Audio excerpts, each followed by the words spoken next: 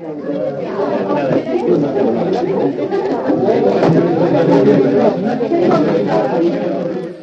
hello and welcome to the Cool Room. It's your host, David Griffiths here, welcoming you to a very, very special episode. Yes, we've finally made it. It's our 200th episode of the podcast. You can hear in the background there the sound of party poppers going off, of cakes being sliced, of celebrations all around, because it's a wonderful milestone to have made. We're going to celebrate it with a very special episode today as we sit down with the team from Burnley Brewing.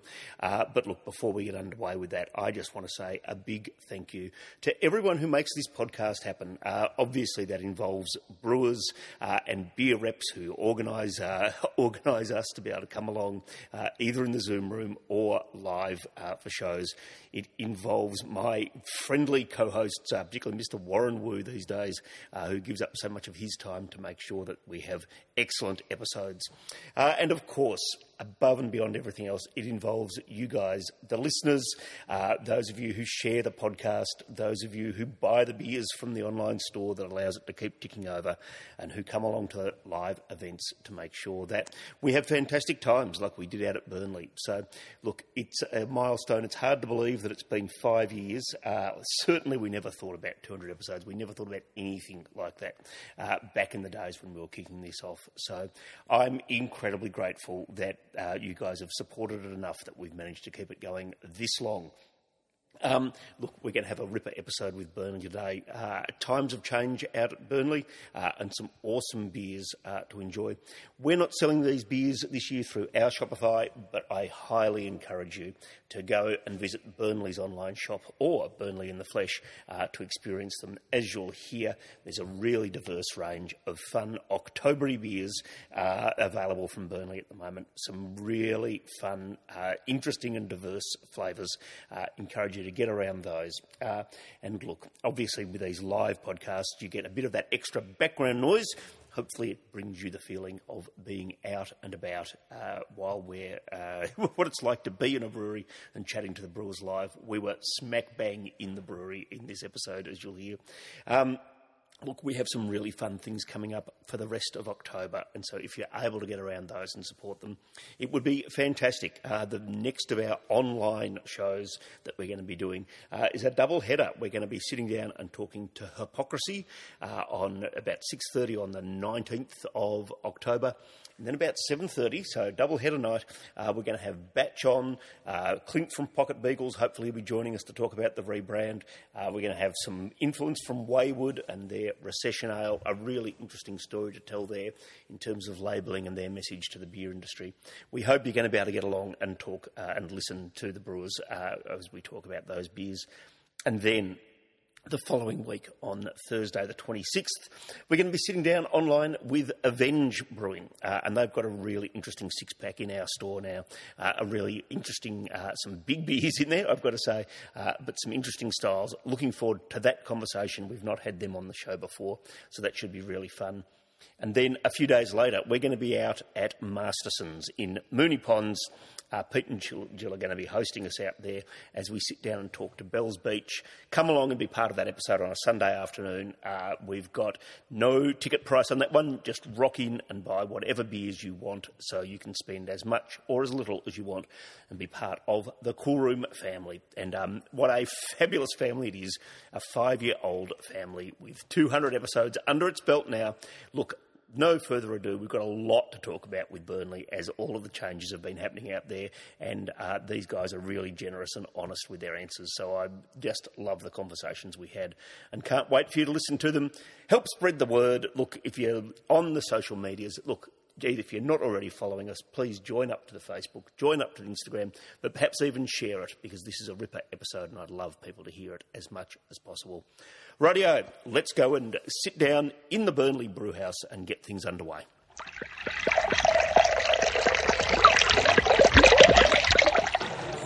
Well, this is very exciting. We're here for episode 109. No, 200. Congratulations. 200 episodes of the Cool Room. We're out at Burnley Brewing. We're going to have a cavalcade of stars tonight. We're going to have a cavalcade of amazing beers. You can hear in the background that we're right smack bang in the centre of operations here. Next to the kitchen, the food is flying out the door. Got a big crowd in, and we're right in the brewery as well. You'll see the photos on the socials. Awesome to be out here tonight. Awesome to be talking about 7 amazing beers. Awesome to be here with Warren Wu, who negotiated the football traffic to get here. For our listeners from Finland, Warren, do you want to explain how hard it was to drive across Melbourne tonight? It was ridiculous, but that's what you expect when you live in Melbourne and try to get across Hoddle Street and Richmond to end up in this amazing venue. So, yeah, that's Friday night. That's Friday night in Friday night footy, 2 different footy codes amazing. On the night, just down the road. So if you're hearing a bit of noise in the background, if you hear some whoops along the way, it's because Warren Wu's footy team has kicked a goal. We're out of Burnley. We're really excited to be here. We're joined by 2 friends to kick off. You might be able to hear that all the machines doing their things in the background. The man who makes sure that they're doing their things out of Burnley now is Cal Fowler. Welcome to the show. Howdy ho, fellas. Good to be here. Excellent to have you here. And we're also joined by, previous participant in the podcast, Ryan Cochran. Right. Ryan, welcome back to the show. Thanks for having me, guys. It's good to be back.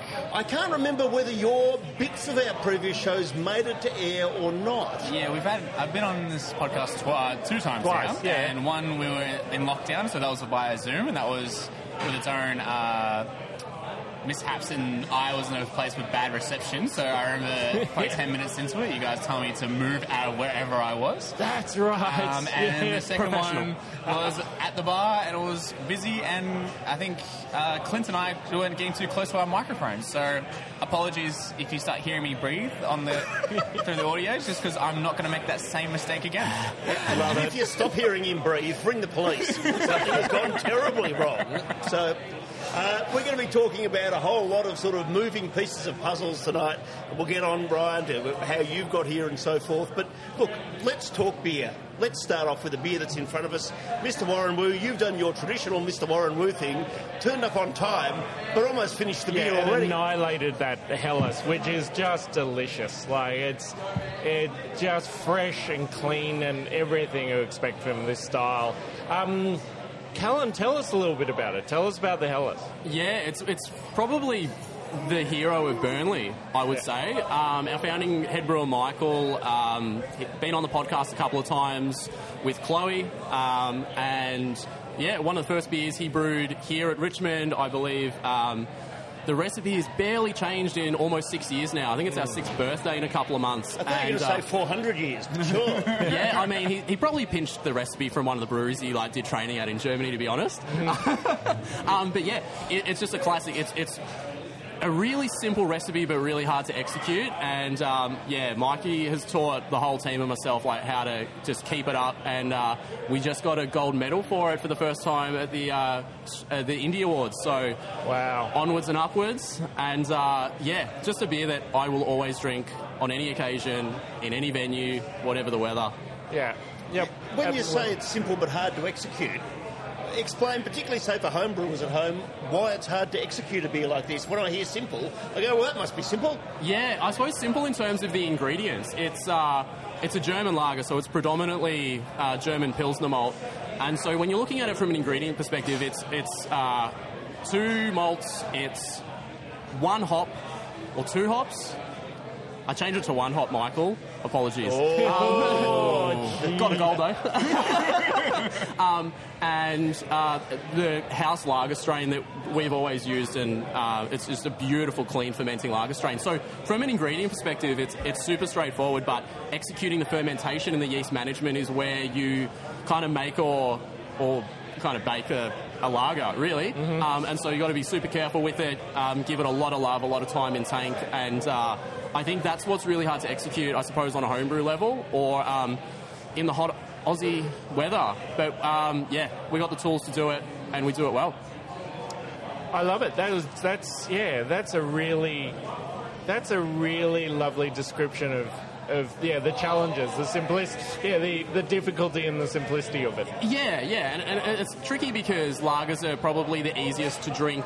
When you're comparing it to like a big hazy IPA or anything like that, you got nothing to hide behind. Helles, you have absolutely nothing to hide behind. Totally. And so we take it so seriously, making sure every batch is as perfect as we can get it.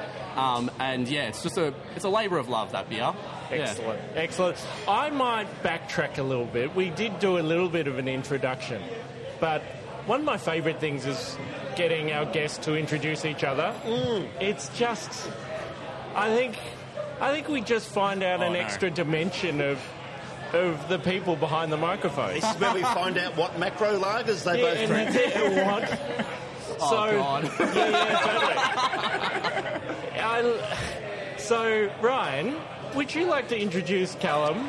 Tell us a little bit about what he does and what's his favourite macro beer and what's his favourite craft beer which isn't a Burnley beer. Yeah. Ooh, that's hard. Yeah. Considering he says horrible things about everyone else's beer. No, I kid. True. So Cal is our head brewer and has been for the better part of, I'm going to say about 6 months. Probably a little bit longer, but I'm probably just going to cut it a bit short there just because there was a nice transition period. Cal has done the rounds, and I don't know this for a fact, but I reckon he's been around for about 8 to 10 years in this industry. Oh, I'm not that old, 6, I think. Yeah, nice. Maybe 7, actually. Yeah. No, 7? I like how this is going so far. I listened somewhat well. At previous stints at Hargraves Hill, CB Co as well, and now here. I don't think I've missed anywhere in between. You're doing well. Yeah, cool. Cal is now the lifeblood of this brewery, just because, like you said, he's tweaked a few recipes using existing passion that was here at Burnley, and now sort of making it his own without going too crazy and making it his own, but somewhat making his changes that he sees fit. And I reckon Cal's favourite macro lager, I'm gonna go Modelo, I think. Oh, I haven't had one of those for a long time, I reckon. Yeah, but it's a good call. Yeah. That's kind of... I can see what you're trying to do there. And his favourite... I know I would like to take a guess, and his favourite style is an ESB. Oh, yeah, nice. Pretty close. Yeah. Pretty close. The other Eco Project beer, I reckon you got it. Oh, the Whip? Yeah, man. Love me a Whip beer. Right. Nice. From who? I can't pick. I mean, I'm biased when I say that we have the best Euro style beers, but I can't think of anyone else that he might really enjoy, just because he hasn't. We only drink exclusively Burnley beers together because we're usually at work together. Because it's free. But yeah, I would say you'd find him drinking I thought an ESB, but you'll find him drinking a Whip beer somewhere. Too hard to get in Australia. That's why I just put one in cans recently. Yeah. Not bad, mate. Not bad. Prony Red, I reckon. I will always go Prony Red. I think you've done really pretty well there. I thought Modelo was a good pull. I was like, that is good. Yeah, and there's some cred behind that. You're having a dig, but not really having a dig. It's also a bit like playing darts. Like if you haven't landed the treble 20 and you get the 9 next to it, it's not quite the same. But let's play payback. Yeah. Ryan Cochrane, a beautiful, beautiful man. I love working with him. Ryan has been at Burnley in the sales team have you been here for a year now? More than a year? Less than a year? Yeah, if you don't include all my holiday time, it's been a year. So on the books for 12 months, but overseas for 6. Previously was one of the co-owners, I believe, at Hopheads. So Ryan loves himself some IPAs. So maybe you're going to see some extra Burnley IPAs out in the place. Nice. In the sometime future. There's very polite golf clapping from the crowd. I don't think I've ever seen us actually having golf clapping in the cool room before. Everyone loves an IPA. I love IPAs. Why not? Your favourite macro lager? Oh, man. We need to go drinking more together. I think so. We need to get out of the workplace, I reckon. yeah. I reckon when Ryan heads off to the footy soon, he's just going to be smashing Great Northerns. Gee, when you go up the Gold Coast, mate, I'm sure you're smashing Great Northerns like all over town. There's nothing wrong with the mid-strength here. You drink more, you can have more. Unless you go in the MCC members, there's mid-string's all you got, really. Unfortunately, we'll not be seeing... I don't have a collared shirt on, so I definitely won't be at the MCC section. But you'll definitely be seeing me smash down Great Northerns 100%. That's right. And I That's reckon, the first of our football references. Listeners in Finland, there's a bit of this to come. and I think we'll go without saying that your favourite style would be IPA. Yeah, definitely. Yeah. I won't specify which IPA. All of them. Why not? Brian, do you want to specify? Yeah, if we're sort of going, My favourite would probably be like... That's a hard question. I haven't thought about it for a while. I think the first one that came to my head is Hawker's West Coast IPA. Just classic, because it's a Banging classic beer. Yeah. You're going to have, when you have it, it's going to be good, and it's just a matter of how good it's going to be, depending on freshness, which they care about, obviously. But it's just having it from a month old to 3 months old, you're still in that good range of, amazing beer. Anything after that, still very good beer, and that's credit to them.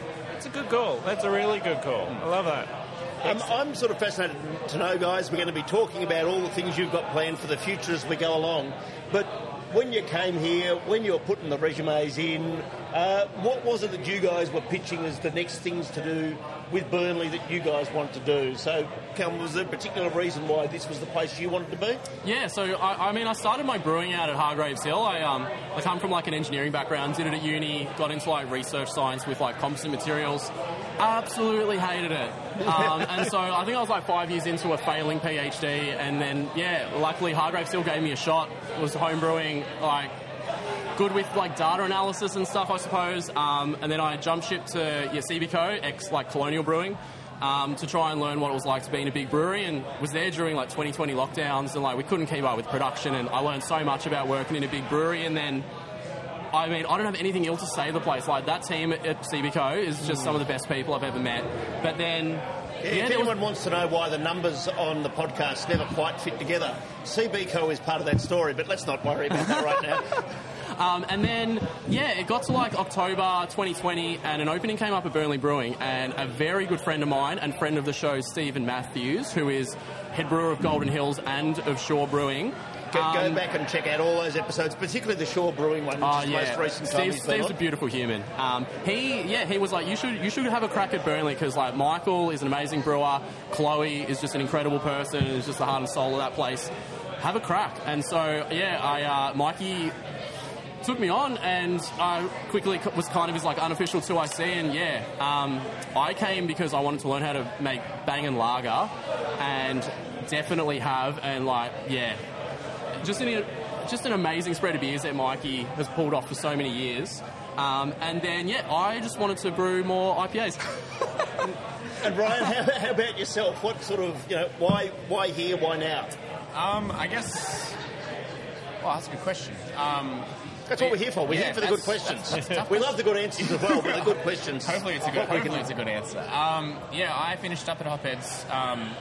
A very long story short, just very burnt out, very tired. Didn't really know what I wanted to do for 1,000 different reasons, and that's not a knock on Hopheads. It's more talking about myself.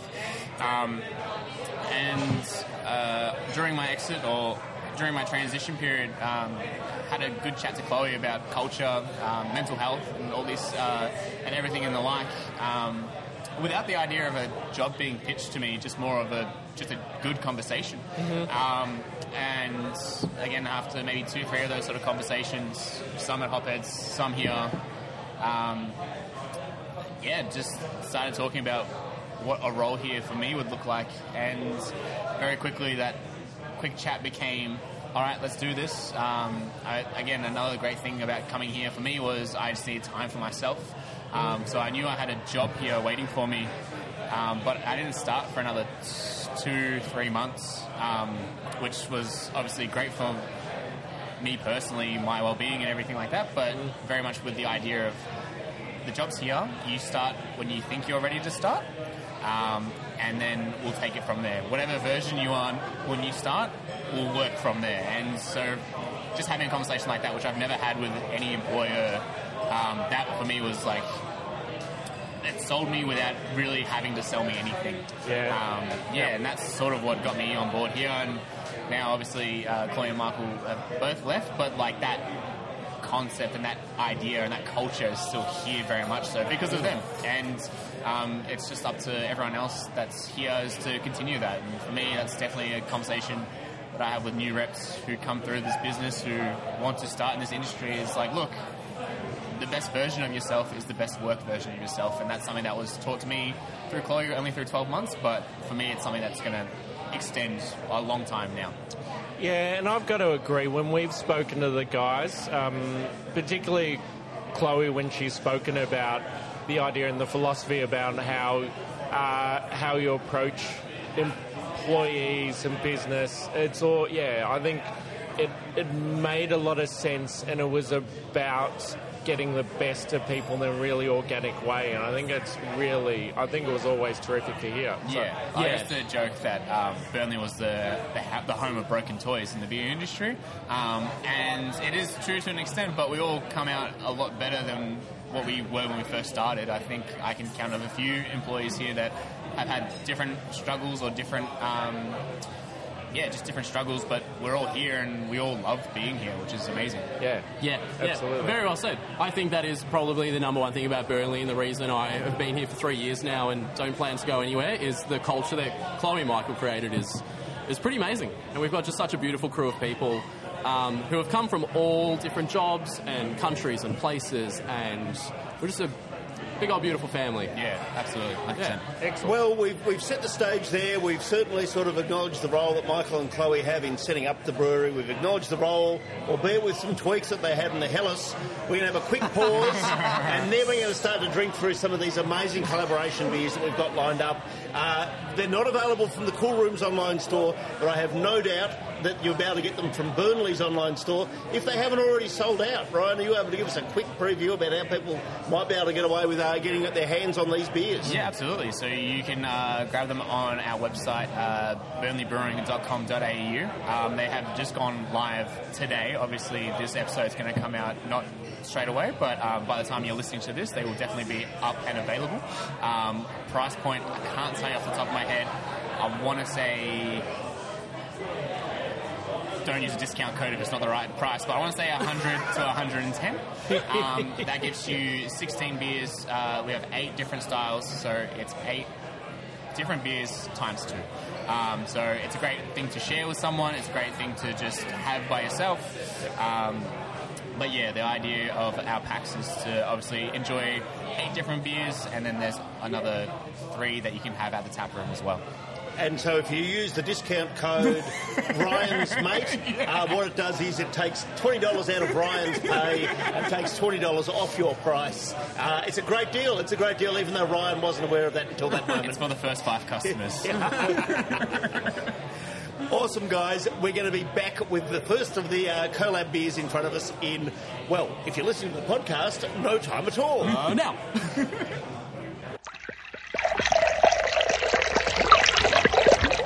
Okie dokie, we're back here at Burnley Brewing. Ryan has decided that he can't take the responsibility anymore. He's off to the MCG to watch the footy. Warren Wu is watching the footy on the big screen. It's really just Cal and I who are going to be concentrating on the next beer.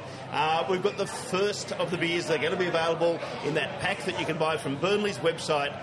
It is a collaboration with Sobremesa. It is the Dortmunder Export Lager. Cal, I don't really think I know what a Dortmunder Export Lager is. Explain, particularly in the context of comparing it to the Hellas we were just having, what we're going to be tasting in this beer, please. For sure. A Dortmunder Export Lager. It originates in Dortmund. If you would believe it.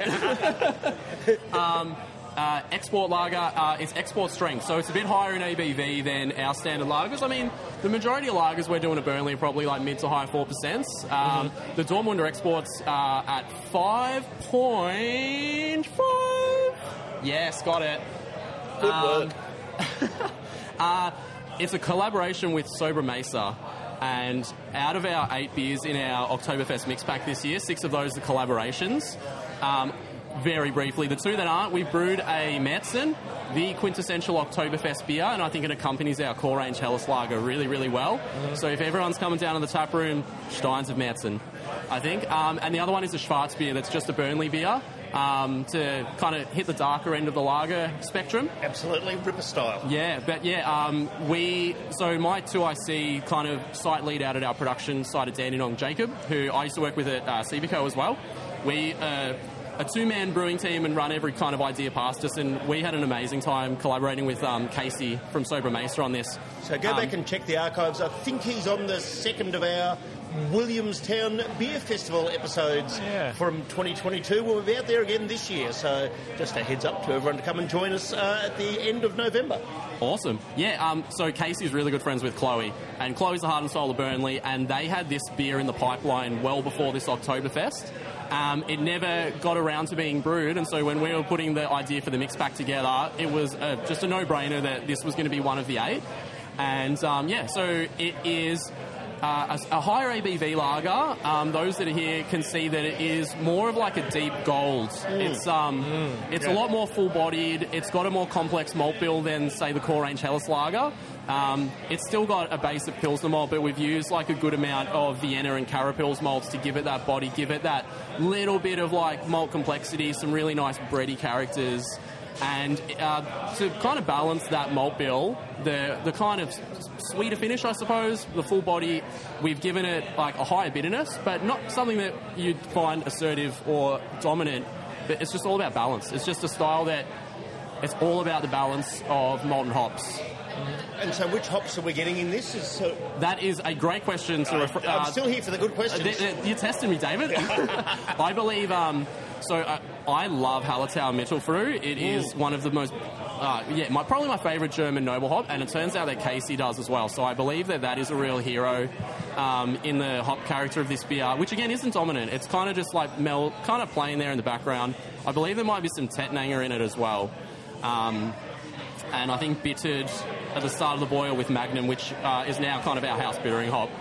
Our research team has been hard at work, thank you, Rasmus. We couldn't actually figure out what was on the can. Yeah, so. And then I suppose like we use a dry lager yeast as our house lager yeast. It's a Weihenstephan Australian. Michael and I love it to death. So do a lot of breweries around the country.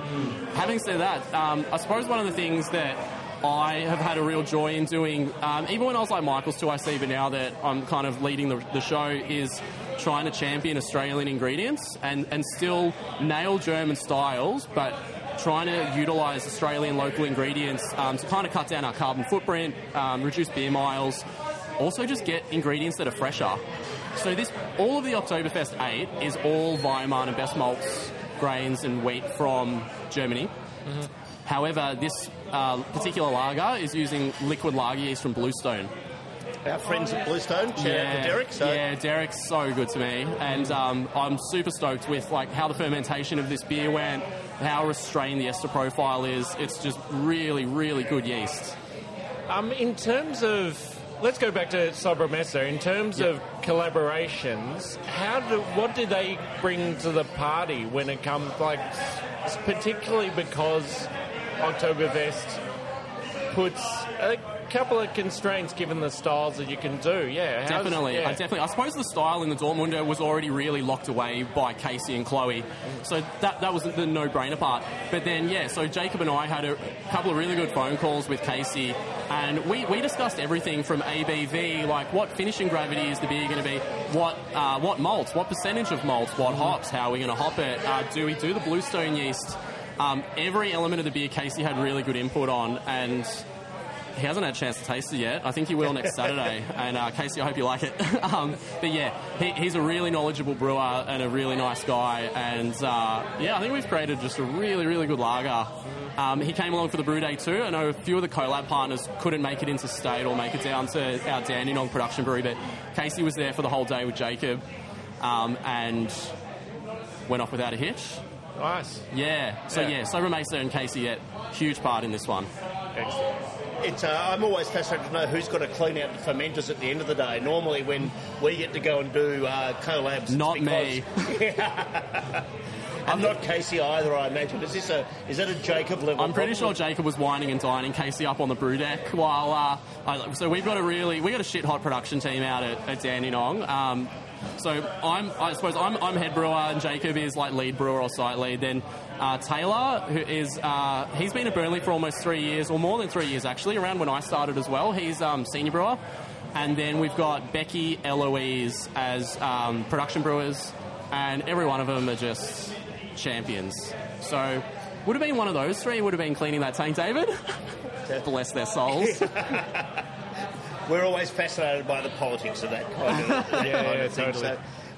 So, can we start to paint a bit of a picture, and we'll talk about it obviously more as we go along, about what these, couple of months, but particularly the last week or so, has been like for you as head brewer. There are stories. There are stories. So, Chloe had grand plans for this Oktoberfest, and it has succeeded.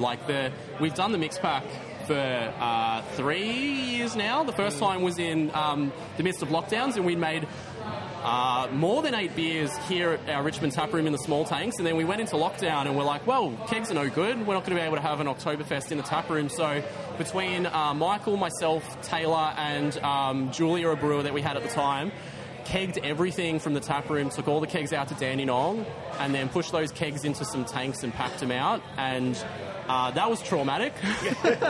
And then those packs sold so well, we did it all again during the same lockdown because we're mad.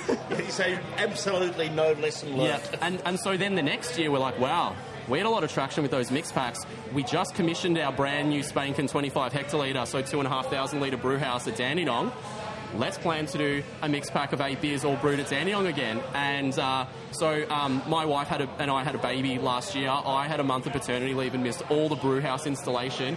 I rock back up, and a week later it's like, we got to start brewing. The brew house is barely ready, but let's give it a whirl. So the first 8 beers were all of our Oktoberfest beers, and Michael and I were dialing in anti-foam and yeast nutrient and hooking up glycol hours before we were knocking beer into tank. It was absolute madness. And at the end of last year's Oktoberfest, we're like, let's not do that again. So that was 2 years running. And then this year, my God, the first Oktoberfest brew that we were going to do, the rake assembly in our mash tun collapsed.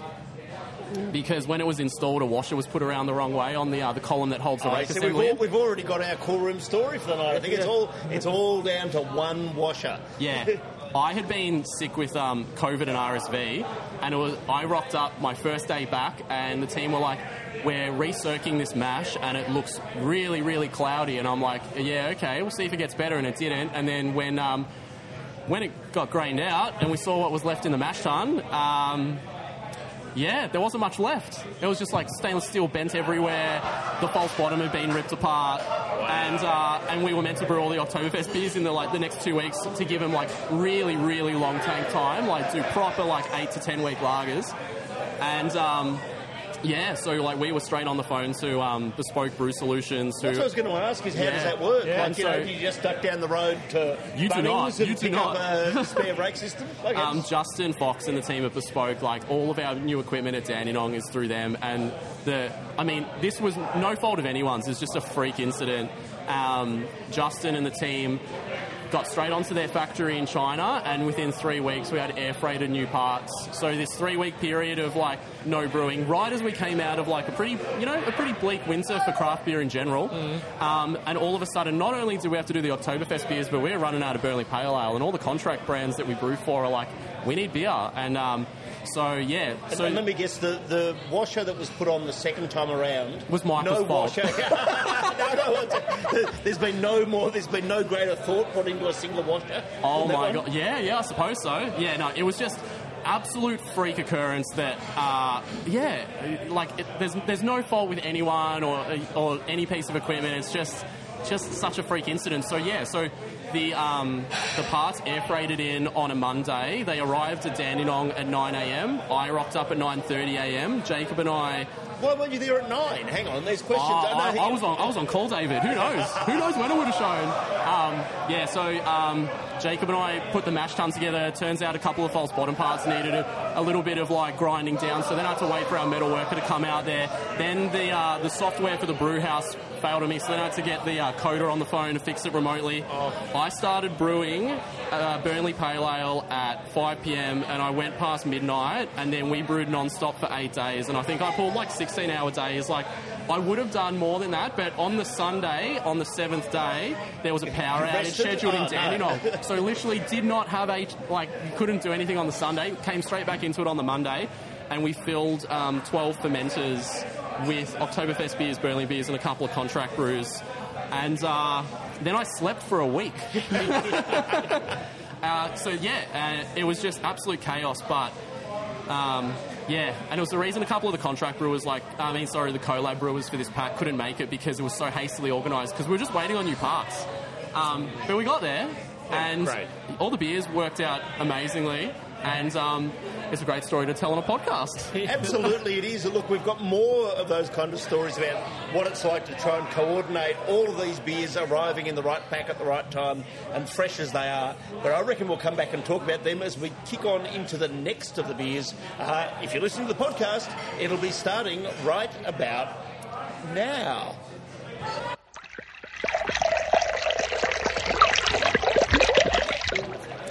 Well, here we are. We're ready for the second of the special beers that we're having tonight, the collab beers. This one's a collab with our very good friends from Seeker. I can say they're our very good friends, Mr. Warren Wu, because in real time, this time last night, we were online with Ben and Jeff from Seeker. New to us, but some fantastic brews that we enjoyed last night. Yeah, terrific beers. Look, Cal, really interested to hear what it was like working with Seeker, and really interested to hear what you've made with them. Yeah. So the Bohemian Pilsner, for those that don't know, is a Czech Pilsner. Pilsners are predominantly pretty dry, pretty hoppy, a hint of malt complexity, and I feel this hits the brief. I suppose the most famous hop from the Czech Republic is Sars, and that is the hero hop in our core range Helles. And so when we were kind of designing this one with the Seeker guys, we were like, all right, let's go big. And the Seeker crew, they make some really, really good hoppy beers and IPAs, and so they're no strangers to just throwing hops at tanks and at brew days. And so, I mean, it's not dry hops, but my God, did we throw a lot of Sars. I think it was like 10 kilos on the brew day in 2,500 litre brew. It's just a beautiful showcase of Sars. You get really nice, spicy, floral hop character that's typical of that hop. There's a bit of body there, but it's still kind of... You get a perception of dryness, and the bitterness is pretty firm. So it's a pretty straight-down-the-line Pilsner. I think it sits in the low 5%. I think it might be 5.1 if I'm reading the can. Yeah. It was a pretty straightforward one to make. I think we kind of had a recipe in mind. We ran it past the Seeker crew, and they came back pretty quickly like, yeah, that's a banger. Great. So Sars is one of those hops that people will have sort of heard about, perhaps, but people newer to craft brewing or brewing in general, may not know sort of much about its origins. Can you tell us a bit about the hop and where it comes from? Yeah, grown in the Czech Republic, exported from the Czech Republic. There are varietals of Sars that have been shipped around the world and then plonked in the ground in different countries. So I believe New Zealand Sars has morphed into what is now known as Mochueka. And Mochueka is a hop that has some really complex, like mojito lime zest type characteristics. So it just shows you what a hop can do in different parts of the world with different soil and different weather conditions. But Sars is like one of the greatest lager hops in the world, and it's used everywhere. And it is such an important hop to Burnley Brewing. And because it is, our Helles is just typical of that hop. With a beer like this, and with kind of your knowledge of Sars, is there any special tricks to using that particular hop in a certain way? Do you grow it like as a fairly experienced brewer now, and been in the game for a while? Are there any tricks to do using different hops and the way they're applied? For sure. I know. One that springs to mind is Australian Vic Secret, and the alpha acids, which impart bitterness when you put them early in a boil. The alpha acids on Vic Secret are obscenely high, It's another hop Now, that what are alpha acids? Explain again for those of us that are new to exactly. the whole thing, or those that like to pretend we do because we host podcasts. Yeah, hops are an organic material. They're a plant. They're like very, very loosely related to marijuana. It's in the same family. Won't get you high. It'll make a beer very bitter. So when we're making the wort, the unfermented beer, and we put it through a 60-minute boil, like most breweries do, you add hop matter. It's heavily processed and pelletized, but it still has a lot of acids and oils. And if you put it early on in the boil and boil it for a full 60 minutes, you won't have any flavour or aroma left from those hops, but you'll have a lot of bitterness. But it's all about how much alpha acid content there is in that hop. So SARS, I think the batch of SARS we used in this beer, the alpha acid is 2.7%, which is horrifically low.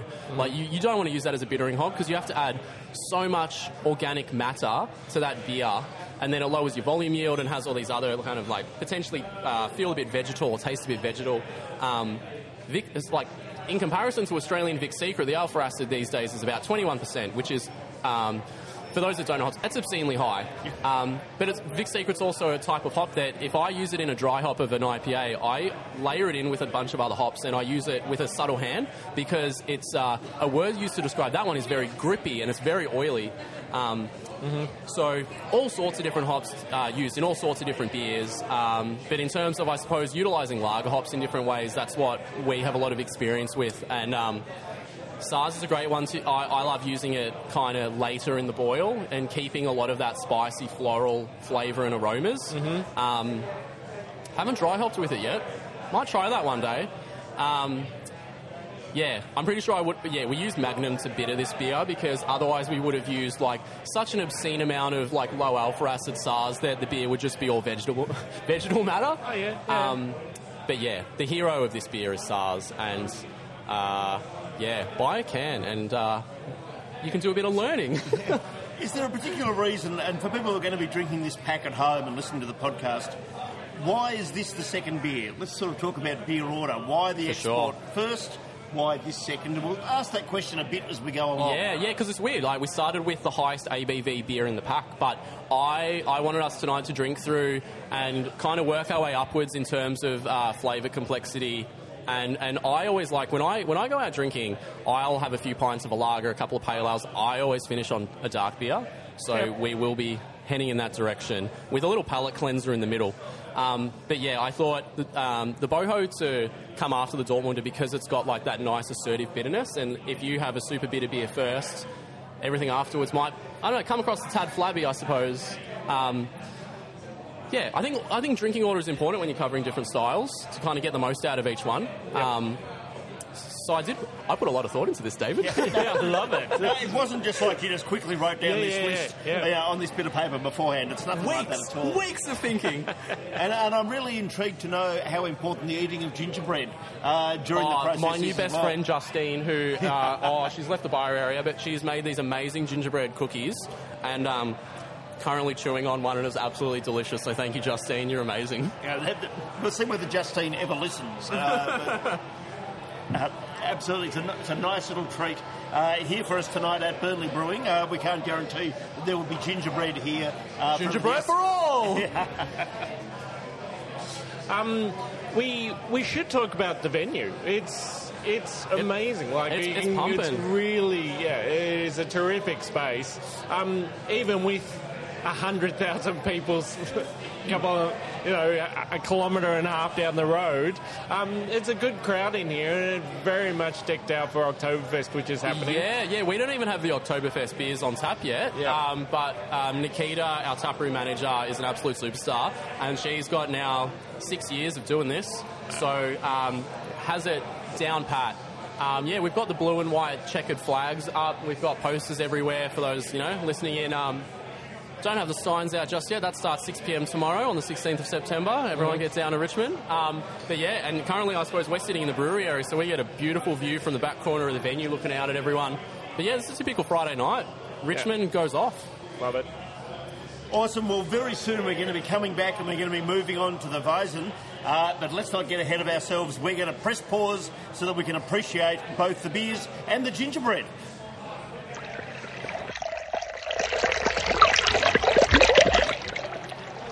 Oh God, this beer is delicious. Welcome back to the core room. Did I do it well? Did I do it well? You did it perfectly. You did it perfectly. So, Australia's, the Southern Hemisphere's very first Crystal Weizen. Yeah, I have no way to back up that claim, but let's roll with it. Yeah, let's just roll with it. Let someone else write the letter to prove you're wrong. Yeah, because I don't know of any other ones, so it's got to be true.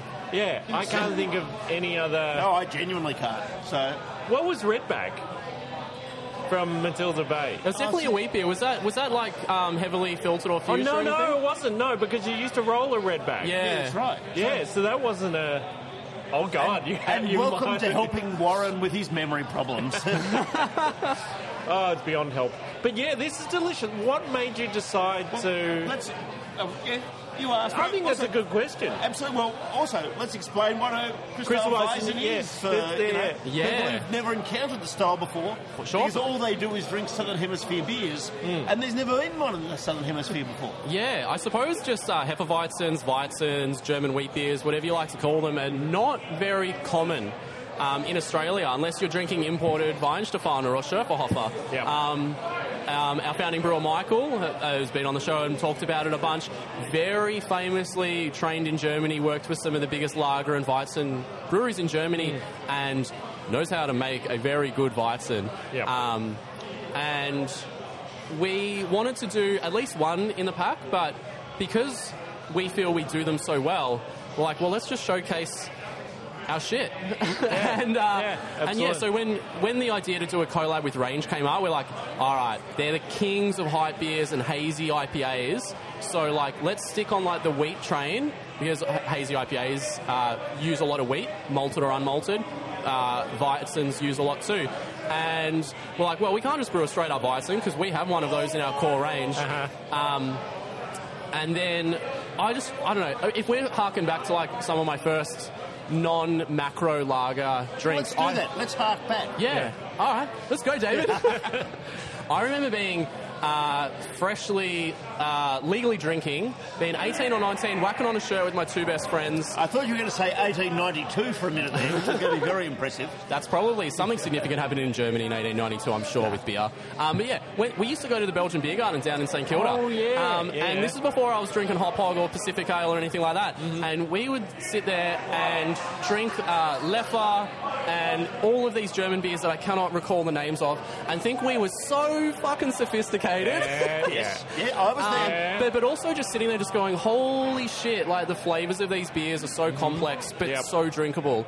And I remember having a Weihenstephaner Crystal Weizen, and after having lots of Schöfferhofer over that year, I was like, this beer is clear.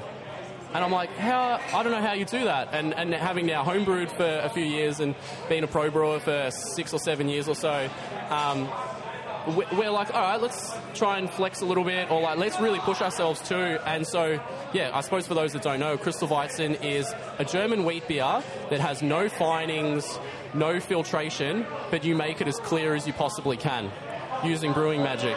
And, well, yeah, let's have some insights into that brewing magic. Is it all but through a special footy sock to strain those things out, or how do you do it? That'd be absolutely delicious. No, luckily, like, I think Michael would have talked about it on the podcast before. We've done some significant upgrades to equipment at our Dandenong production brewery, and included in that is a absolute state-of-the-art Alpha Laval centrifuge. And in Germany, they famously have the Reinheitsgebot, the German purity law. So I was saying that at the town hall a lot today. I confused the Lord Mayor. You say it 3 times fast. Go. I couldn't possibly. So famously, you can only use water, barley, wheat, hops and yeast. God, I almost forgot hops. Yeah, I was worried where you go with that. Man, I'm tired. And so to get around that, you can't add fining agents. You can't do any of that. So when they lager, they were lagering in like cellars and caves and just keeping a beer really cold for a long amount of time to get their lagers clear. Because this Weizen and, the Crystal Weizen's done in Germany, we're following Reinheitsgebot. There's no finings, there's no filtration, there's no biofiners, a microplastic type product that some brewers use in Australia. None of that. So when this beer was in fermenter, it was as hazy as a normal wheat beer is, and one that you would be served in a pint glass or a stein. And so we centrifuged it as slowly as we possibly could after giving it some nice cold conditioning time in fermenter. Mm-hmm. And then we were like, not clear enough. So then we purged another packaging tank and we centrifuged it from packaging tank to packaging tank. So it's a double centrifuged Weizen. Wow. It is not crystal clear, but it's bloody close. It's really close. And I'm super proud of it. Mitch, the head brewer from Range, we had a lot of back and forth about how we went about this recipe. I suppose if we're comparing it to our core range Weizen, the Burnley core range Weizen is, I'm looking at the tap board right now, 5.5% ABV. It's really full-bodied. It's got 50% wheat malt, which is Reinheitsgebot when you're making a German wheat beer. Yep. This one does too. But we were like, we want to make something that's super-duper approachable and almost like a gateway Weizen for people that we need it in Australia. Weizen is fantastic. Yeah. I love that phrase. Yeah, because a lot of Australians, they look at the word Weizen and they're like, what the fuck is that? Yeah. And maybe some have had a redback from Matilda Bay years and years ago. Or maybe someone's had a wheat beer, but it's not a wheat beer. It's completely different yeast. It's... Yeah, so we wanted to make a gateway Weizen, so we lowered the ABV. I believe this one's 5.0%. So it's not like super duper light, but it's, it's lighter than our Weizen. Yep. We deliberately made it have less body, so it's not by any means thin, but it's definitely a lot more approachable than our core range Weizen or a standard Weizen. Yep. We also threw some Perla hops, which is a German hop, at it to impart a little bit of citrus character, make it a little more citrus heavy. And we fermented it in a way that it probably has more clove than banana, to be honest. Yes, I was going to ask about the flavours. Tell us what an ester is. Ester, great question, Warren. You came prepared. Am I prepared? So German wheat beers, it's a lot about the 50% plus wheat malt to get that body and get that kind of malt texture and flavour. Yep. But really the hero of a Weizen is the German wheat yeast. And I think a lot of brewers in Australia, they don't have the German training that Michael had and is now kind of passed on to me and my team. A lot of the German wheat beers that I found, I even brewed some at Hargrave Still, they're banana bombs. It's nothing but banana. And the way to get the balance of banana and clove, or to get a lot of clove, is to do some very specific things at very specific times during the fermentation with this yeast. Sure. And so when we brew a pale ale or a lager at Burnley, we test the gravity, the pH, look at the temperature like once a day. In the morning, I obviously monitor the temperature to make sure it's all working, but for this Weizen, we're checking it every 3 hours because there is a very specific point when we have to make changes to the temperature and to the pressure that we're fermenting it at, and I'm not spilling the details. That's great. That's our black magic. Is this all about sort of making the yeast almost unhappy for a very definitely short... Oh, yes, back to your question, esters. Yes. Yeah. Getting down a Weizen tangent. Yeah. So esters are created by yeast. Yep. And yeast will always create esters. You can brew a lager pretty cold, and there might still be a hint of an ester or something, but essentially, if yeast... I'm talking very generally. If yeast is happy... Probably going to get minimal esters if you're using yeast strains that are considered neutral. USO5 is an American ale strain that a lot of brewers use to make pale ales and IPAs, and if you ferment that at the right temperature, it is neutral. There's no real esters. If you take a lager yeast that is normally fermented, between 10 and 14 degrees... I see you looking at the TV, Warren. How are the Blues going? Not well. I'm so sorry. But yeah, he's quite interested in esters. If you then take a lager yeast that should be fermented at 10 to 14 degrees, and you ferment it at 18 to 21 degrees, you're going to get esters in the form of, it could be citrus notes, it could be spicy notes, it could be... You can get off byproducts, so things can get really like sulfury, really kind of eggy, or just kind of nasty type of smells. If you're pushing yeast to areas and temperatures that they don't want to go, you can do the same thing by not putting enough yeast into a beer. If you what we call underpitch, you will get esters because the yeast is unhappy and it's like, fuck you, I'm going to make all these smells that you don't want.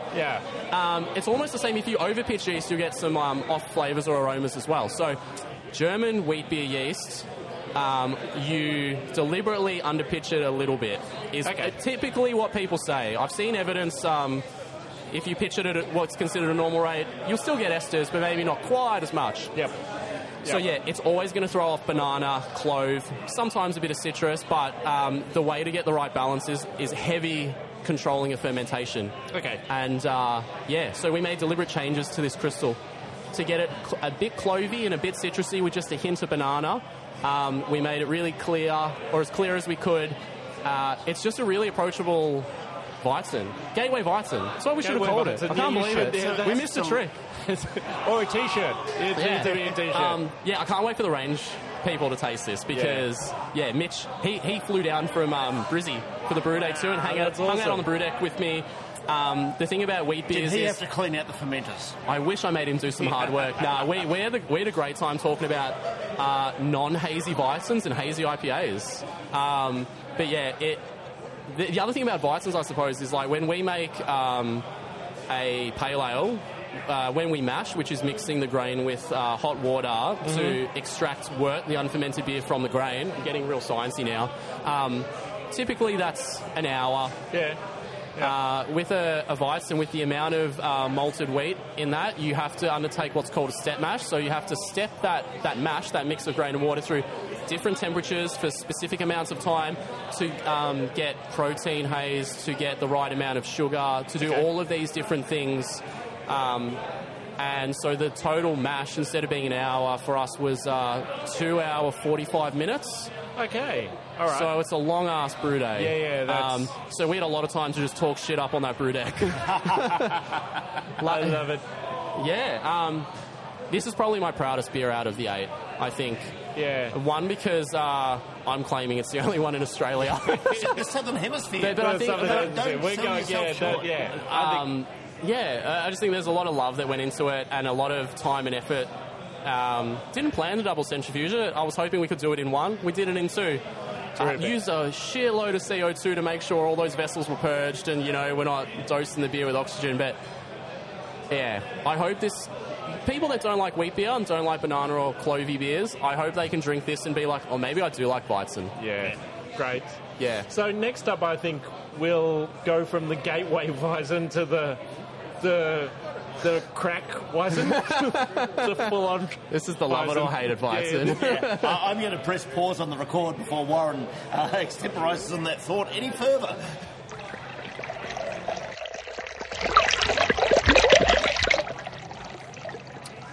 What are we drinking, Cal? We're not going to talk about water chemistry. No, we're not talking about water chemistry. We had so much water chemistry talk during the break. It's great to be here at Burnley and have that opportunity to have such intense water chemistry discussions. Oh, no. That's not what I'm here for. We are deep into Weizen country at the moment. So taking us from the Crystal Weizen to the second Weizen in our mix pack is a collaboration with Mountain Culture, and it is a Rausch Weizen. So when we were putting together the mix pack and the idea for collaborations came about, both Chloe and then also one of our amazing brewers, Becky, are both really good friends with DJ and the team at Mountain Culture. And so it was a no-brainer to ask them if they wanted to. Mountain Culture are just loved by everyone and are making some incredible beers out of the Blue Mountains in New South Wales. And I can't remember if it was last year or the year before. They did, I suppose as like a semi-piss take, a Rausch festival where every brewery that came brewed a smoked beer. And the idea was incredible. And I wish I had have gone. And so when... the crew at Mountain Culture were like, let's do it. We were like, smoky beer, please. Love it. So we love brewing Weizens, obviously, at Burnley. DJ and Pat, Jacob, my 2IC, and I had a Zoom call with them, and we're talking it through, and we just wanted to be a little... it's a cheeky beer, but it's a really complex beer. So this one looks and tastes more like your traditional Weizen. It's quite cloudy. It's Reinheitsgebot, so it's more than 50% wheat in this beer. Again, we're using the traditional German wheat strain. The key with this one is imparting a smoked character, and for those that have had smoked beers, it's a real spectrum. You can have really subtle smoked porters, I suppose. One of my favourite smoked beers is Blackman's Smoked Porter, Arthur. It's won a bunch of awards over the years. I come from Torquay. I used to go to the pub and just knock it off whenever I'd go visit the parents, and incredible beer. Yeah. Then you've got proper Rausch beer, and Burnley has done proper Rausch beer before, where it's 50% smoked malt and you're chewing on ham. Totally. And Michael and I used to butt heads because he would love to chew on ham, literally or figuratively. And I am less partial to it. last year we did a couple of night series beers. There was a Helles Rausch beer, and there was a... completely forgotten what the other night beer was, but there was a smoked Helles, essentially. And that was about, I think, 15% of the malt bill was smoked malt. So can you explain that bit again for our newest of craft beer aficionados? Sure. So you take probably a Pilsner malt, which is a delicate, beautiful malt that you can brew a really nice pale lager with, and then you have it smoked over some variety of timber. And I suppose the most infamous smoked malt that comes out of Deutschland would be Beechwood smoked malt. And so we use Weiermann as one of the German malt suppliers. Weiermann Beechwood smoked malt in this one. Only, I think, about 10%. So with this beer, we want the smoke to be present, but to work and kind of meld in with your typical Weizen profile of banana and clove.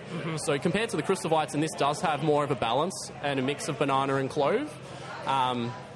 There's hops there for a little bit of bitterness, but it was just mainly for balance. There's no hop character. And, yeah, you smell this beer and you're like, that's a Weizen. That's banana and clove. And then you sip it, and just on the back end of it, you're like, there it is. So it's still really approachable. And I think that was key when we were talking to Pat and DJ. We wanted this beer to be super drinkable. And I think we nailed the brief. So much so that Michael popped by the Dandenong Brewery to pick up some old homebrew stuff of his the other weekend, took some staffies of all the beers we'd packed to that point, and messaged myself and the team to be like, nice work on that Rausch Weizen. So if it gets Michael's stick of approval, then I'm a happy, happy man. It's really lovely. You're completely right. It's complex, but it's sessionable. And I think last year, for those that tried our Oktoberfest mix pack, we had one smoked beer in the mix, and it was a Lichtenheiner, a smoked sour. And already sour, you're going to turn some people off, but it was heavily smoked. It was chewing on sour ham. And so I feel like across the whole pack this year, we went for drinkability. Let's nail German styles. Let's give them some elements of complexity, but let's make them super duper drinkable. And this beer would have been really easy to mess that up and to make it kind of off-putting to some people, but I think we did it right. What's also great, apart from the drinkability, is they're really pleasing to the eye as well. All of the cans are really attractive. They all look good sitting next to each other. They're going to look fantastic coming out of the box. Yeah, that's it, exactly. When you're pulling them out, when you've got a pack and you're looking at them, I think it'll be they'll be enjoyable to look at. So, what was the ideas and some of the thoughts behind the branding for this year's pack? Yeah, so if you haven't seen Burnley Oktoberfest packs before, previously, the first time during the lockdown period, we had all the beer in kegs or in serving tanks at Richmond, and we had to get those labels done so fast that we were like, bold colours, whack the flag of the town of origin on it, put the name on it, ABV, go. Last year, kind of the same, I suppose. We were so tied up in installing all the new brewery equipment.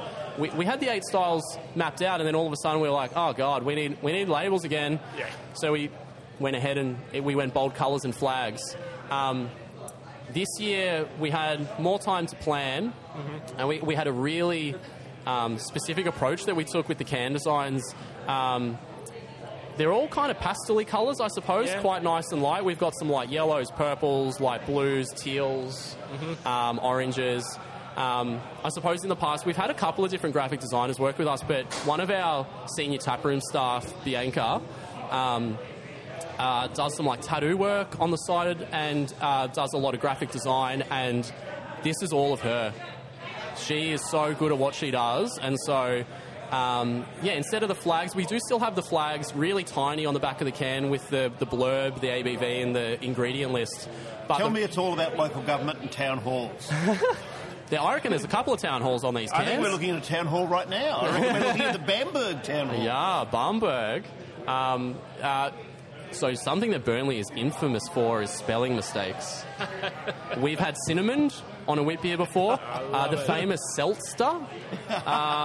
And we were like, oh yeah, I reckon we got away with that one this time. Bamberg spelled with a U instead of an E.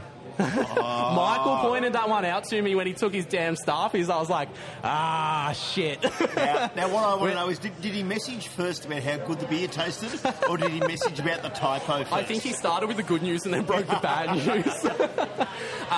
So anyway, continuing tradition, not purposefully, but yeah. The other thing too is we've always used like plain silver cans and we've put labels on them. I think I mentioned it earlier. A lot of what I want to do with Burnley is continue our German roots, but kind of try and utilise Australian and local ingredients a lot more.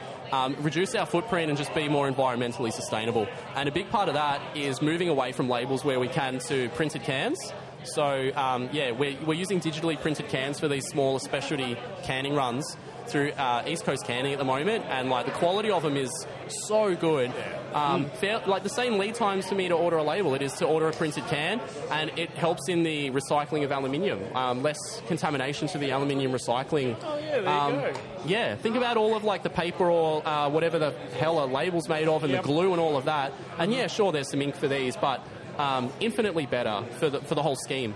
It also just looks cleaner, and you can utilise the entire can. And it's something that I was really pushing for, and it's really only in the last year it's become kind of financially viable to do it. They're a lot more expensive, but the technology's got better. East Coast Canning and a couple of other companies are doing it now, and so we are so. How did you pick the town halls that you've chosen to put on? I know you love local government as much as I do. Yeah, that is a Bianca and our taproom manager Nikita question. Honestly, they've smashed it out of the park. They're all kind of landscape pictures on the front. We've put, like, for the Rauschweizen and under it says smoked wheat beer. Under the Leipziger Goza that we'll have soon, it says salted sour beer. So we've made it kind of more intuitive to punters that are purchasing these beers. They might not know what these styles are. I was definitely going to say something else. I forgot. If you look in the landscape photo of every can, our famous brewery dog Harry is hiding in every single one. That's excellent. I love it. Yeah. That is and look, Harry is Michael and Chloe's dog, and Michael and Chloe aren't at Burnley Brewing anymore, but like Harry lives on. He is our mascot for life. And it's just I love that. It's just a nice little wholesome addition to those can designs. Brilliant. Now, how long before your dog makes I have a black Labradoodle, 8 years old, called Olive, and it's only a matter of time, David. I think at some point, I don't know if anyone remembers that we did a Burnley Brewing calendar at some point. I don't know who saw it, but honestly, I got recruited. No, and I'm intrigued. Oh, it was sexy. I started at Burnley in October 2020. Literally my second week, we did a Burnley Brewing calendar, and there was some raunchy photos in there. I'm throwing buckets of soapy water at Michael, and I'm like, wow, this is where I work now, huh? Cool. I was lying on some malt bags with my long hair splayed out, like blowing kisses at the camera. So we're thinking, I don't know, we're due for a new calendar. Maybe not as sexy, maybe a lot of like employee dogs. Yeah, I was really wondering where the dog bit was going to get back into we are not doing sexy dogs. No way. Wholesome calendar, David. I'm going to try and get my Labradoodle on a can. Why not? Yeah, love it. Yeah. Well, we finished off with Seeker last night with Dougie's chocolate water, which is the chocolate lab up there. So we're all about the dogs. Everyone loves dogs. Dogs are the best. The cans look amazing. When all 8 are in a row, oh my gosh, they look so good. Terrific. On that note, it's probably time for us to get to the next one. So we'll hit pause on this one, and we'll see you in 5 seconds. Again.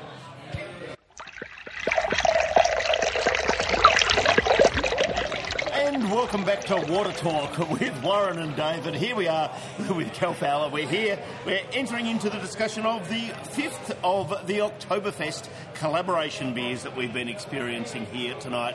Some fantastic ones. We're about to have the Leipziger Goza. And we're here for Water Talk because, well, Cal likes nothing more than to talk about water and its important role in brewing. If ever you're down at the brewery, come on in and talk about this matter with him.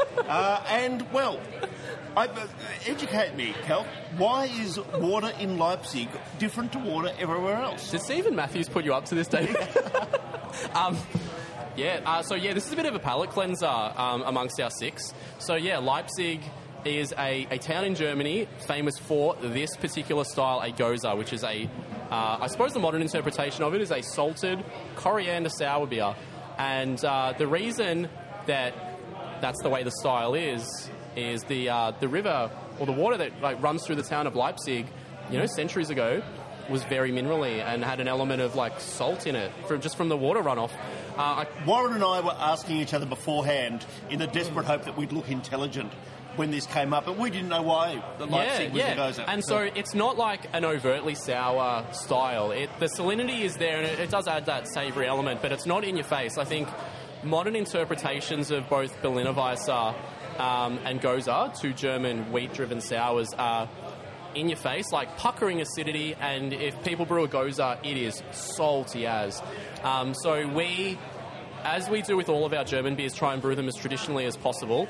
Our water is not salty or very minerally, so we, add brewing salts and table salt, and we also foraged some saltbush from the Mornington Peninsula that we added to our mash, our grain water mix, for this beer, and it adds a salty, savoury element, but it's kind of in the mix, kind of similar to how that smoked malt was in the mix of the Rauschweizen.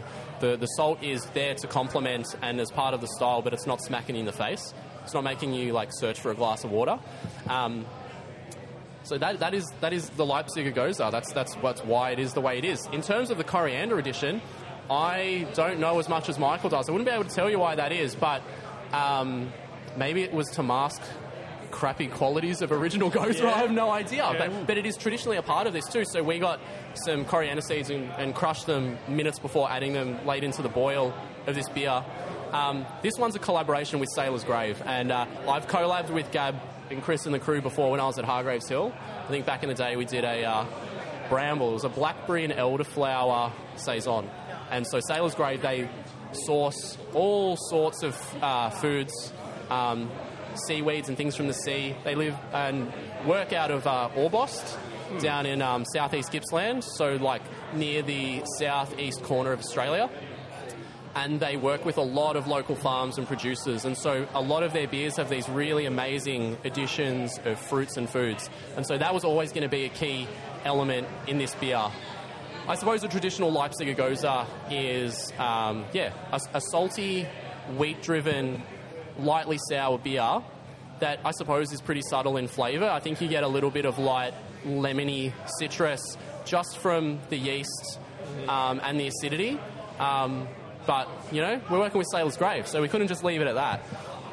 So Gab sourced Meyer lemons and bergamot through some of her suppliers. I had never really... Or bergamot, for those of us who come from central Victoria. Yeah. I would have said bergamot, and then I was on the phone to Gab, and she said bergamot. I'm like, that's it then. That has to be it.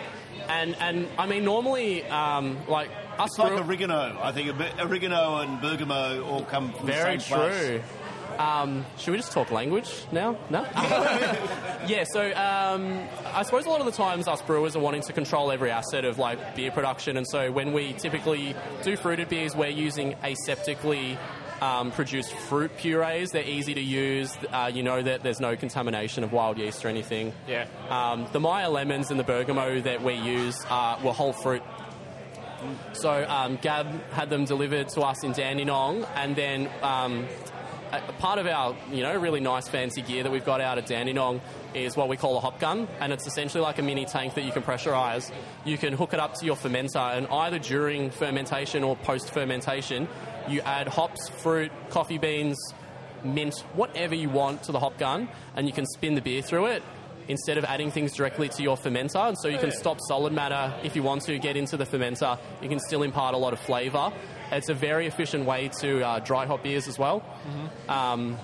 That's the way we dry hop. But yeah, for this one we spun... Yeah, we had all these whole Meyer lemons and bergamot, cut them in half, gave them a really quick soak in like very hot water, get a bit of the oil content out, make them not infect our beer. And then we added them to the hop gun and spun the beer through it. And so, yeah, it was really amazing. There's some great footage on our Instagram. I think Nikita has put up like a montage video, and as part of it, after the spinning through the fruit had happened and all of the beer was pushed back into the fermenter, poor old, I think it was Eloise and Becky were on late shift that day, and they had to pull all the pipework off the bottom of the hop gun, and they were literally just throwing fists up through the bottom of the hop gun trying to pull out half bits of fruit. It's amazing footage, and I'm glad it wasn't me. it's not in your face. We're using a whole fruit. We're not using it in excessive amounts. This beer is all about like real drinkability. So the salinity is not in your face. The sourness is pretty strong, but it's not like lambic Belgian beer style acidity. And then you get that. I'm sorry, I'm just sniffing it. You get that perfumey bergamot come through a little bit, and then I get the Meyer lemons on the back end, and this is a beautiful palate cleanser, but it's also a beer that, like, in the middle of summer, I would smash so much of it. Yeah. I think it's 4.5%. It's the lowest ABV of our Oktoberfest beers as well. Where is it? I've lost the can. It doesn't matter. I'm pretty sure it's 4.5. It's I know I said Crystal Weizen was my favourite, but this was probably my second. Gab and Chris are very busy people running a brewery. They couldn't make it to the brew day, but their assistant brewer from Hungary, David, came, and David, their sales rep as well. And we love David. He's got an extraneous Y in his name, so he's our kind of David. Yeah, I mean, why would you have David not spelt like normal David, huh? Yeah. And just everyone in, they're just lovely people, and they had a lot of say in the recipe too, how we went about the salt, the coriander, all of the weird additions, and I'm really proud of it. Terrific. I want to ask, one of our favourite questions here in the cool room is about your favourite bit of equipment. And we've spoken about a few along the way there. Is the hop gun the favourite? Oh, yeah. Yeah, it is. So when Michael, he did a lot of the designing of all the equipment, custom done through Bespoke Brew Solutions when we were doing Dandenong upgrades. The hop gun was my idea, so Jacob and I, having worked at CBCO, we were very familiar with using a hop gun. Colonial, or CBCO now, have got huge fermenters, and so just throwing hops through the top of a tank like the small breweries do isn't very efficient. And so when we were going to upgrade our Dandenong facility to like 5,000 litre brew lengths, I was like, well, it's efficient for us if we're brewing pale ale to do a hop gun. And Michael added it to our list of new gear. All the equipment turned up. I came back from leave and I was like, cool, all right, I'm going to have like 2 weeks to like put it together, clean it, kind of write an SOP for it. And he was like, we're dry hopping tomorrow. And I had a very stressful 24 hours, but it worked. And it shaves like 2 days off our post-fermentation time with dry hopped beers. And it's a really nice way to add fruit to beers mid-fermentation. And it's, I don't know, it can be pretty unsafe to be up a ladder on top of a tank, even with ladder hooks, and adding stuff in case CO2 comes through your hop port, knocks you out, fall down a ladder and, do serious harm. Totally. It means people aren't getting off the ground. Yep. So from an OHS perspective, it's amazing. So that is definitely my favourite bit of kit. And do you, I've been searching, Warren knows this for a long time, I've been searching for someone else who sings Hop Gun to the tune of Love Gun by Kiss whenever they use it. Are you that person? I'm not a Kiss fan, but our Hop Gun is called Maverick. Oh! For some Tom Cruise fans out there. Really good, yeah. That might be my best work in my 7 years of brewing. Maybe that becomes our next regular call room question, Warren. I think, like, what nickname do you have? If you get Michael at Devil Bend on and you ask him about stupid nicknames he's given stainless steel equipment, he will have like a dossier. Yeah, I love it. I'm pretty sure the fermenter right behind me, Fermenter 4, is called Miss Chandelier. I don't know why, but it's always been that way and I haven't questioned it. That's excellent. I love it. Should we go into our last beer? I reckon we're about ready to make that move. We're going to have some time for some audience questions. This is a magnificent beer and we're going to get onto the Dunkel very, very soon.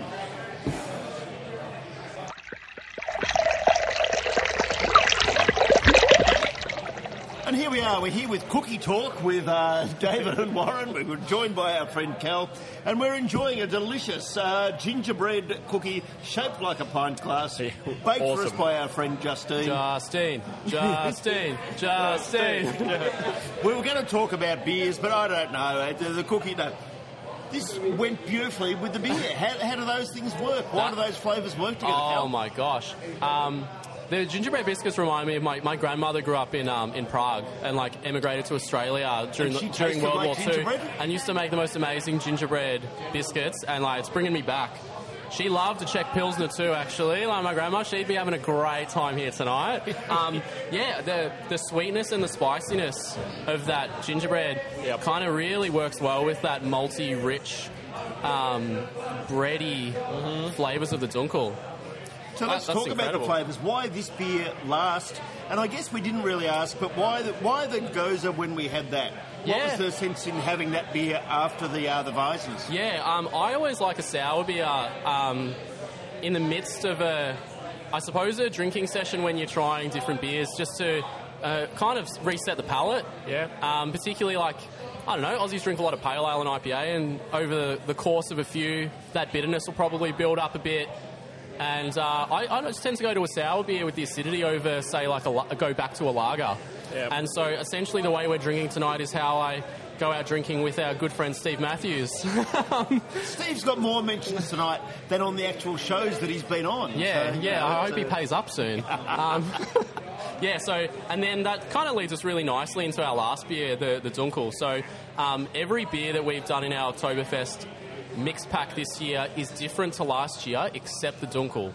And the Dunkel is just beloved by Chloe and Michael, myself, most of the team. And so it's just one that we have to do every year. And Jacob and myself have done our own spin on a lot of the recipes and taken all of what Michael has taught us and his recipes and tweaked them in kind of our image, except for this one. This one, I looked at last year's recipe and was just like, that is so good. The only thing I did, I think I added just a touch more colour. So, yeah, I don't know how much Australian punters know about Dunkel and Schwarzbier, but I think when people get a dark or a black lager, they expect it to be jet black like a stout. I know a few of my friends do. And a Dunkel, if you look up what the style is, it's a very deep amber to brown. Mm-hmm. And so I'm just looking through the tulip glasses of a few of our friends here, and I'm super stoked. It's crystal clear. Like, you can see your fingerprint through the ruby hue of that beer. Like, if that was a pale beer, you would see your soul through it. It is just, it looks gorgeous, and it's got this very off-white, creamy head to it. Mm-hmm. It's a real showcase of Munich malt, if nothing else. In Munich malt, instead of using that as a base compared to Pilsner, you get a lot of rich, bready flavours, and then we add a couple of specialty malts in that I'll keep secret just to give it some colour and extra kind of malt complexity. There shouldn't be any roast character or anything in this Dunkel. It should be rich, malty. There's hops in there for balance, but this is a malt-driven beer. And, this one's with Shapeshifter Brewing. Chloe and Carla, the lead brewer at Shapeshifter, we joke that they're long-lost sisters, but maybe they are sisters. We don't know. So, like, the ties to Carla go back ages. She's a superstar. And James, the owner, and I don't know if they call him the head brewer, but he's definitely the owner of Shapeshifters, also just a total legend. And, had a great time collabing on this one. Because the recipe from last year was so damn good, we kind of just what do you think of this recipe? We like it. They're like, yeah, we like it too. It's like, cool, let's do it. They're coming over next Saturday. We're having a few of the collab partners over. So, and is that their involvement? Is coming over next Saturday to drink it? I just want to drink with them, yeah. They're like very good friends of us. And I think last year they took a couple of kegs of our Dunkel that we did and took them over to South Australia for a dark beer takeover. So there's just a love of Dunkel. Yeah. And I think this is just a straight down the line beer.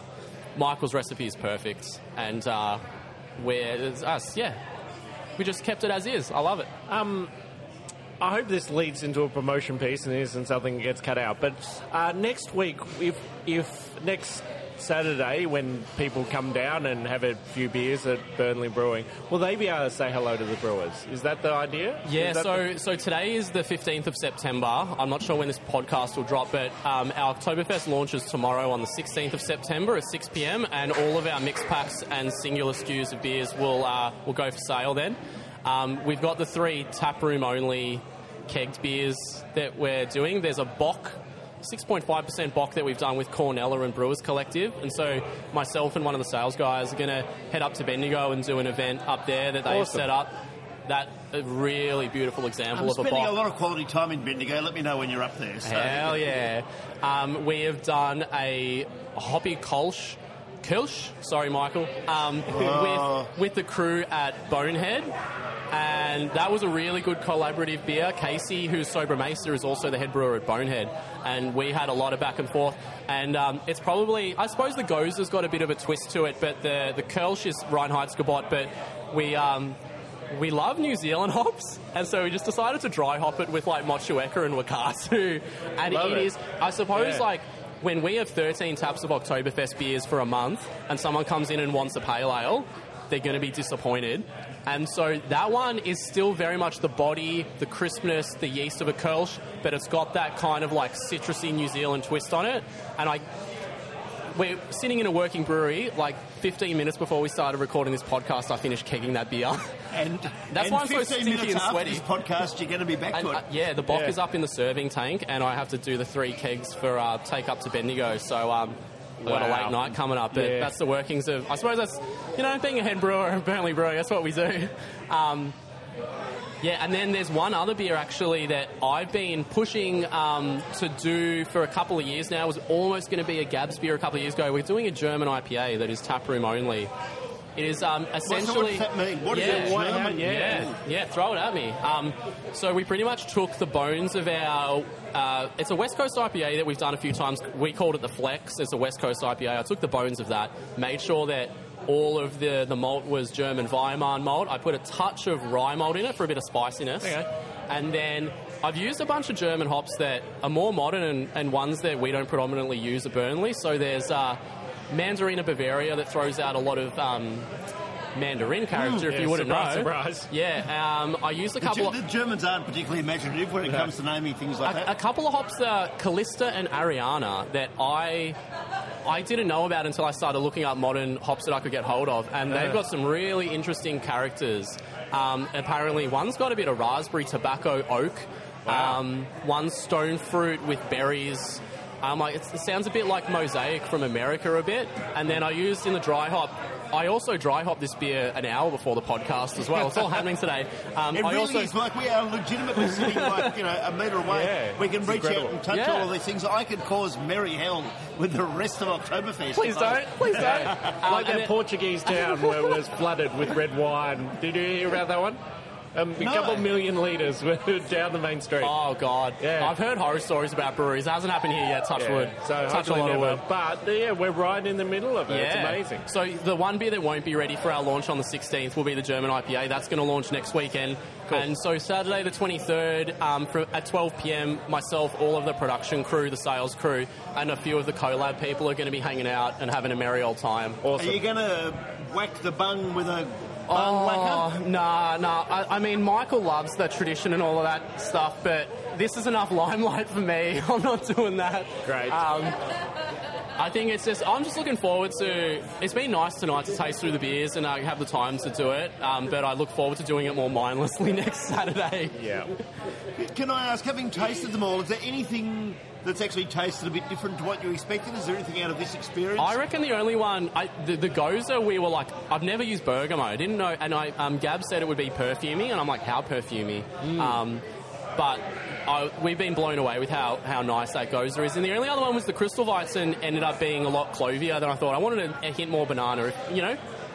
You're always your own harshest critic when you're a brewer, and nothing's ever perfect. But last night I did a tasting of all 8 beers with the taproom team, and it was really nice. I'm happy with all of them. Yeah. You should be. They're delicious. They've been great to drink. It's been great to sit here and try them with you too, and kind of get the inside word on them all. Yeah, it's been good. Yeah, it was daunting, to be honest, because Michael started all the beers at Burnley, wrote all the recipes for 5.5 years, and I've been lucky enough to learn from him for the best part of 2.5 years, and yeah, it was pretty proud. Like last year, I think we had a performance review really late in the year, and he was like, I don't have anything else to teach you. And I'm like, that's nice. Yeah, that's kind of like when he's now at Devil Bend Brewery, which is down the Mornington Peninsula on a farm. It is picturesque. It is beautiful. I know exactly why he took that job. Yeah. And yeah, he was doing a lot of help getting the brewery started, so there was this transition period where I was learning how to invoice contract brewers and all the really dull stuff. But I suppose it was still daunting. Even like having all of his old recipes and having all the knowledge to execute is a totally other thing. And then the brew house died, and the mash tun died, and then we had to brew non-stop for 8 days, and then our glycol system failed a couple of weeks ago, and so the tanks weren't cold, so that pushed us back even more. And we've had so many challenges, and then to do it all and actually meet the deadline of today. Yep. I think it's a testament to our team of brewers out at Dandenong and just like how hard everyone works and like the passion that everyone in the team puts into it. And I'm pretty lucky to kind of manage and work with all of them.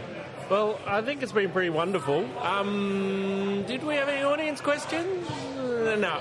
They're in their own special places. They are. I can't blame them. We are in our special place. We're getting in the way. Yeah. We're causing delays to brewing schedules. Yeah. So we should really scutter away towards the bar and try a couple more of the beers and let Callum finish off his good work and thank him for his valuable time, but his amazing insights and the work that he's put into getting all these beers together. No, my absolute pleasure. This has been a real hoot. Excellent. We were saying before that it's apparently the staff here were saying it's the first time you've had a smile on your face in weeks and weeks. So, a broken mash tun will do that to you. No, it's kind of like happiness, relief, joy, all of it. It's nice. It's wholesome. Well, it's awesome. A reminder for if you've been listening to the podcast, you can grab this pack of beers, not from our Shopify, jump onto the Burnley website and have them. Listen back and savour each of these beers as Callum describes them. And we're really lucky to have had this experience. I think the 4th Oktoberfest we've basically done with Burnley in a row. And, mate, we can't wait to come back next year with even more big plans for next year. Love it. By we, do you mean you? I mean, if this year shaved 5 years off my life, I don't want to know what next year's going to do. I love it. Well, there's something to whet every appetite. Brother Cal, thank you very much for being on the show tonight. Thanks for letting us, literally onto the floor of the brewery to make this happen. And, Mr. Wu, let's get back to the bar and enjoy some of these beers. Absolutely. Thanks, David. Thanks, Callum. Thanks, fellas.